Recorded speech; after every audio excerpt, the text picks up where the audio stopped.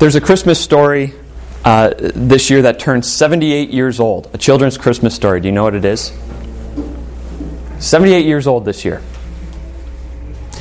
It was so popular that it became a children's cartoon show. There's even a song written about the main character. Any ideas? Rudolph the Red-Nosed Reindeer. Yes, sir. Yes, sir. Rudolph. Do you remember the story? He had a bright red shiny nose, and he did not fit in. All the other reindeers did not want him to be part of their reindeer games. Why? Because he had this red nose. He was a misfit. And how do they treat him? They used to laugh and call him names, right? And they never let poor Rudolph join in any reindeer games. Rudolph didn't fit in because of this bright red nose that nobody else had. Until one foggy Christmas night, much like this morning, one foggy Christmas night, Santa said, "Rudolph, with your nose so bright, won't you guide my sleigh tonight?" Then that red nose that kept him from fitting in, that red nose that made him the butt of so many jokes, that red nose that made him different, served a purpose. As Santa said, "I need you to guide my sleigh."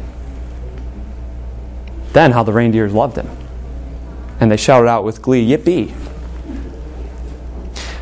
Rudolph has a special heart in all of our heart, or special place in all of our hearts, doesn't he? We all, for some reason, like Rudolph. And I think it's because deep down inside of us, we all have this desire to fit in and to not be a misfit. We all have this desire to be useful, to be included, to have a purpose, and to overcome adversity.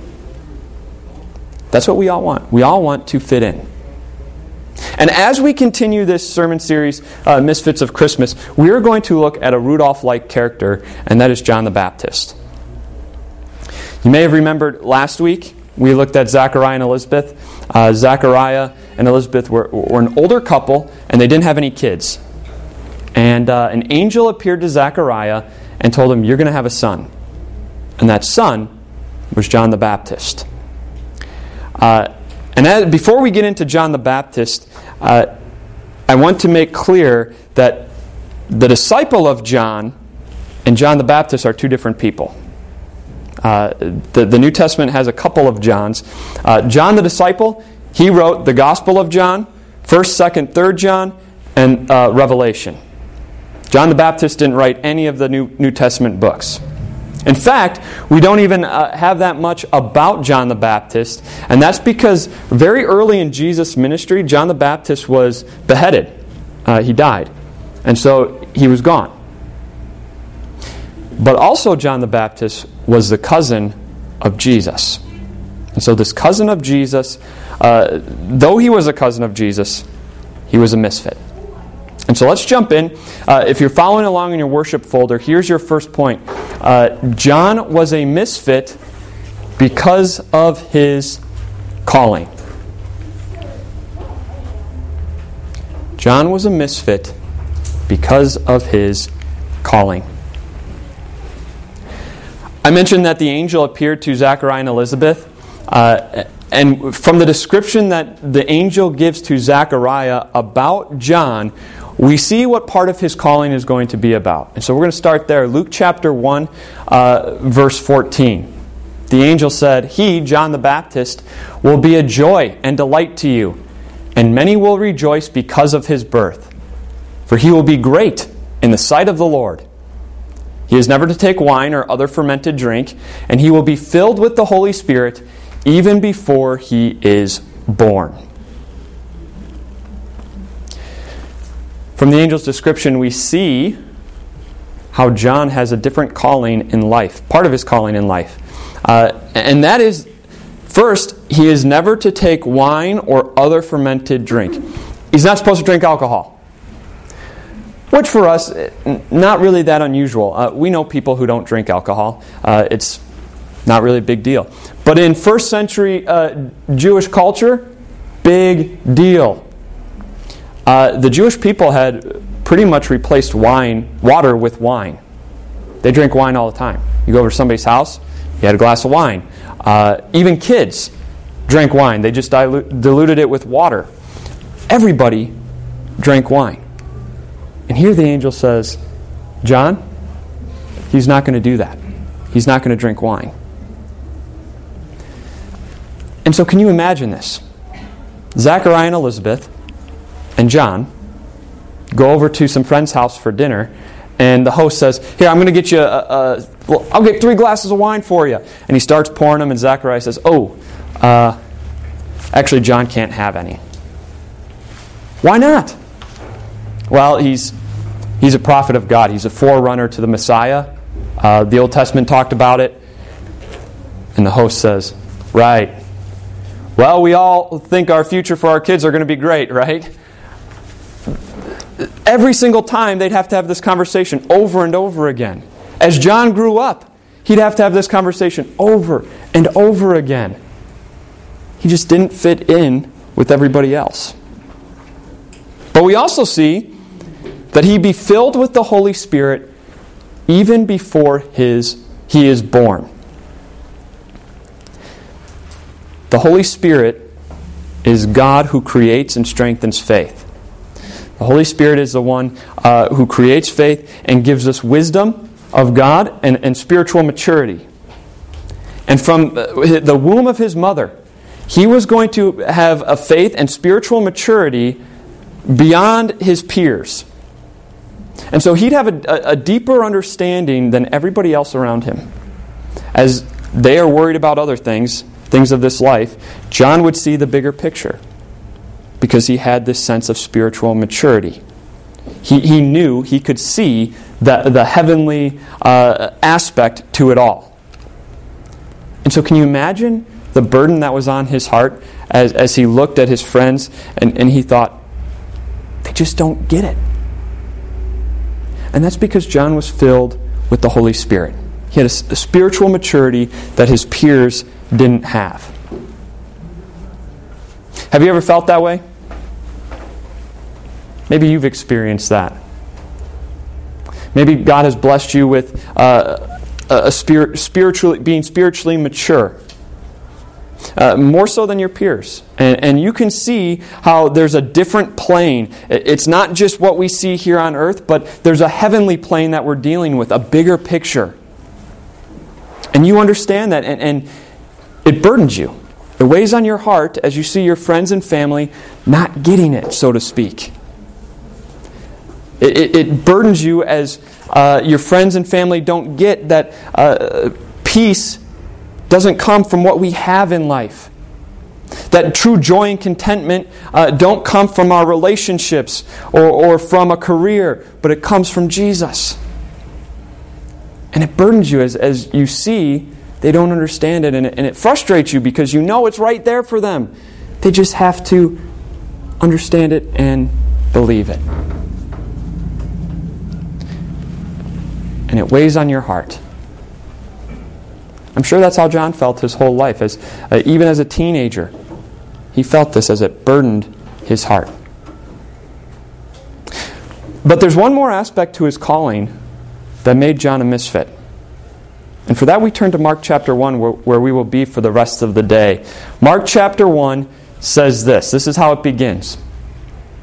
The beginning of the good news about Jesus the Messiah, the Son of God, as it is written in Isaiah the prophet, I will send my messenger ahead of you, who will prepare your way.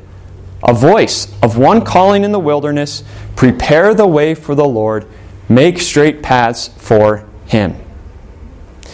You may recognize that part. That's from Isaiah 40, which we read in our scripture reading earlier. And so John the Baptist appeared in the wilderness, preaching a baptism of repentance for the forgiveness of sins. The whole Judean countryside and all the people of Jerusalem went out to him. Confessing their sins, they were baptized by him in the Jordan River. Each of Matthew, Mark, and Luke all attribute Isaiah 40 to John the Baptist. They said this was fulfilled by John the Baptist. Even John himself, John the Baptist, in the Gospel of John, says, Isaiah 40, that's talking about me. And so, could anyone relate to him? No. Nobody else's career was foretold in the Old Testament. I have this picture that John, as he's growing up, young teens, and he's talking with his friends. His friends say, yeah, I'm going to be going into the family business. I'm going to be working down at the meat market with Dad. Another friend, yeah, I'm going to be working with my dad doing carpentry. I'm going to be working with my dad out in the fields being a farmer. John, what are you going to do? My occupation was foretold in the Old Testament, Isaiah chapter 40. I'm going to prepare the way for the Messiah, the one from Genesis 3:15. Yeah, I'm going to be preparing his way. Who could relate to that? Who could understand John's calling? He couldn't drink with everybody else. He was more spiritually mature than everybody else. And his occupation was foretold in the Old Testament. What he would be doing. This guy just didn't fit in as much as Rudolph. And what would have been easy for John to do?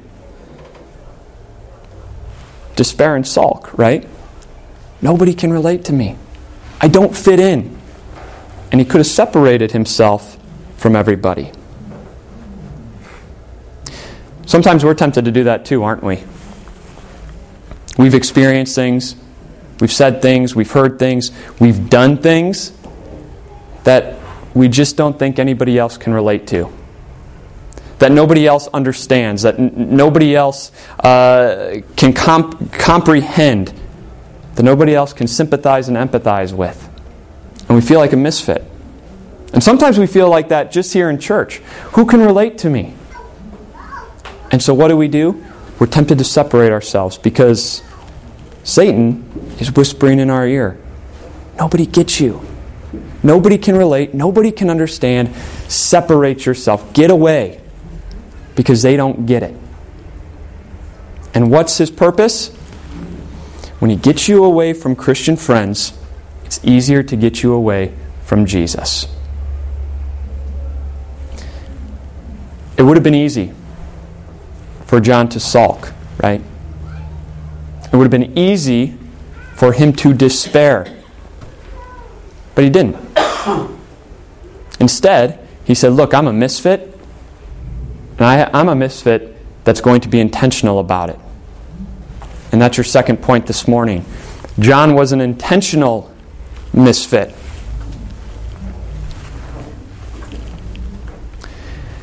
And we see that here in Mark chapter 1, verse 6. John wore clothing made of camel's hair with a leather belt around his waist, and he ate locusts and wild honey. Part of being a pastor is you go to people's homes a lot. And generally when I go to somebody's house, I always get offered food. And all of you know me, and you know that I love food. And so I never turn anything down. I've had delicious soups, cheeseburgers, cheese and crackers. The list goes on and on. But John didn't eat any of that. Imagine a family, nice family from the city, going out to John. They love hearing his message. They love hearing what he's talking about. And so they go back, and they're going to come back next week. And they say, you know what? We're going to prepare a little something for John from the city. And they bring him food, and John says, no thanks. I've got my locusts and honey. Odd. Even more odd, his fashion choice. Clothing made of camel's hair and a leather belt. The reason that the gospel writers point this out, what his attire was, is because this was not fashionable. Let's say that. This was not... He was wearing something that nobody wore anymore. And that's why everyone talks about it. And the thing is that unlike the alcohol, God didn't tell him to do this. God didn't tell him to wear this camel's hair and leather belt. He didn't tell him to eat locusts and wild honey. So why do it? Because John knew his Old Testament. And he knew the Jewish people knew the Old Testament. The last prophet in the Old Testament was a prophet named Malachi. And in Malachi chapter 4, God says that He's going to send Elijah before the coming Messiah. Guess what Elijah wore? Clothing made of camel's hair and a leather belt. It's found in 2 Kings. And so John knew that he was going before the Lord, and he said, I'm going to be an intentional misfit. I'm going to stand out among the people, and I'm going to dress like Elijah from 700 years ago. I'm going to dress like him because it's going to be a sign for the people. I'm going to stand out, and they're going to come, and I'm going to be able to prepare their hearts for the coming Lord as I preach to them. Nobody wants to be Rudolph. Nobody wants to be a misfit, including us. We want to fit in. We don't want to be different. And yet sometimes we do that to a fault, don't we? We try to fit in so much that we fit in with society and we stop living a life for Jesus. We kind of blend in with society. And instead of living a life for the one who stands forever, we fit in with people who come and go. John said, no, I'm not going to worry about fitting in with society. I'm going to be intentionally different so that I can prepare people's hearts for the coming Lord. And that's what we want to do. We want to embrace that we're misfits. We're part of God's family. We're not part of society. We're part of God's family. John got this. He said, there's bigger things going on here. And I'm going to use me being a misfit to prepare people's hearts. Because, and here's your last point, John was a misfit with a purpose.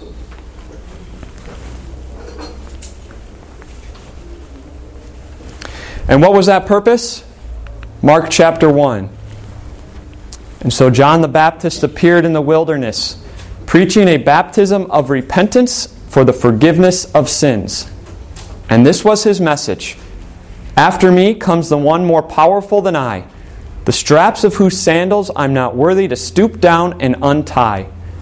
I baptize you with water, but he will baptize you with the Holy Spirit.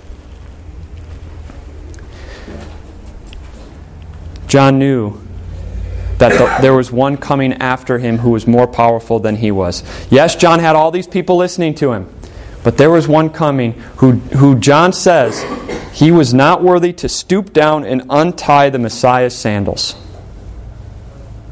John says, look, I may be a misfit, but the one coming after me, he's going to make us all fit in as he baptizes us with the Holy Spirit.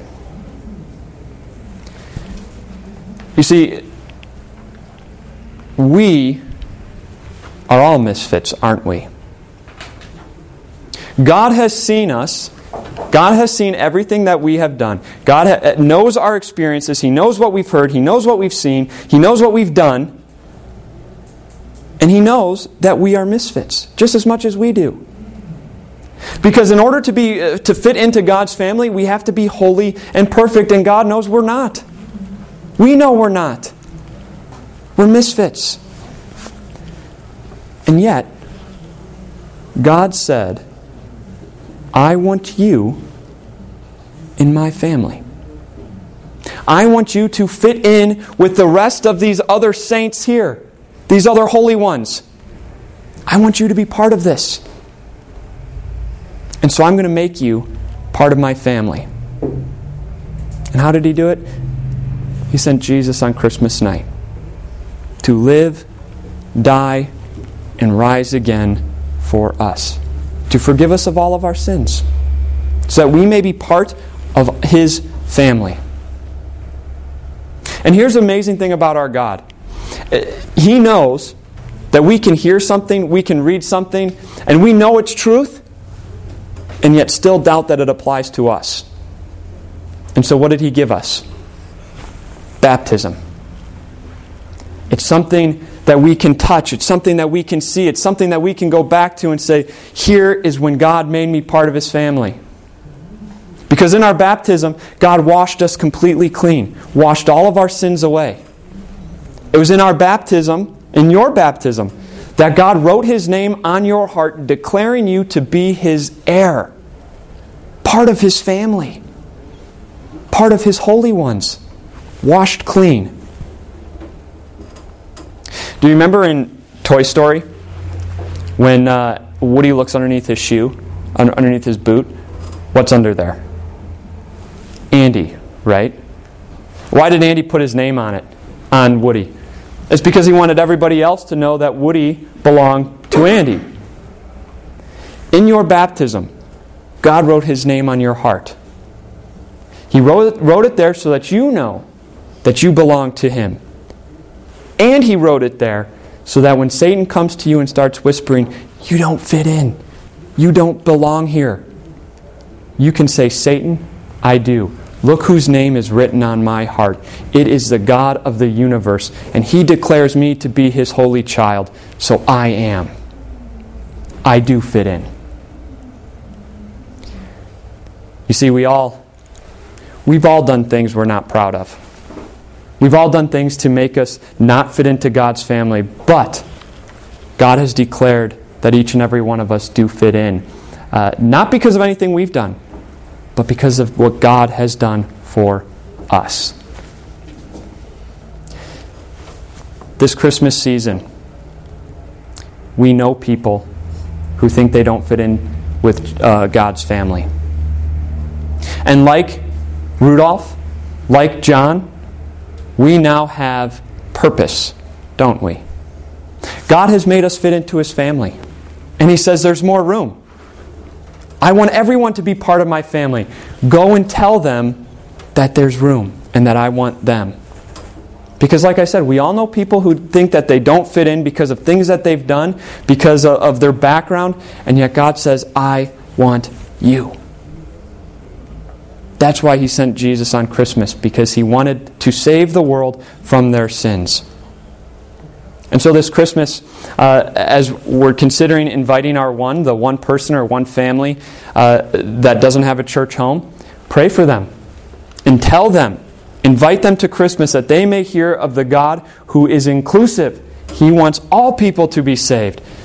And He has given us baptism so that we may never doubt that we are part of His family. Though we're misfits, we all fit in because of Jesus. God be with us as we pray for these people. God be with us as we declare to Satan that we are God's, because He has written His name on our hearts. Amen. Let's pray. Heavenly Father, we thank You that You have included us in Your family. We ask that as this Christmas season gets closer and as we're getting ready for Christmas Eve, that You prepare our hearts, just as John prepared the hearts of the people, prepare our hearts for the coming Lord. And then use us however You see fit to prepare other people's hearts for His coming as well. Be with us and bless us. Amen.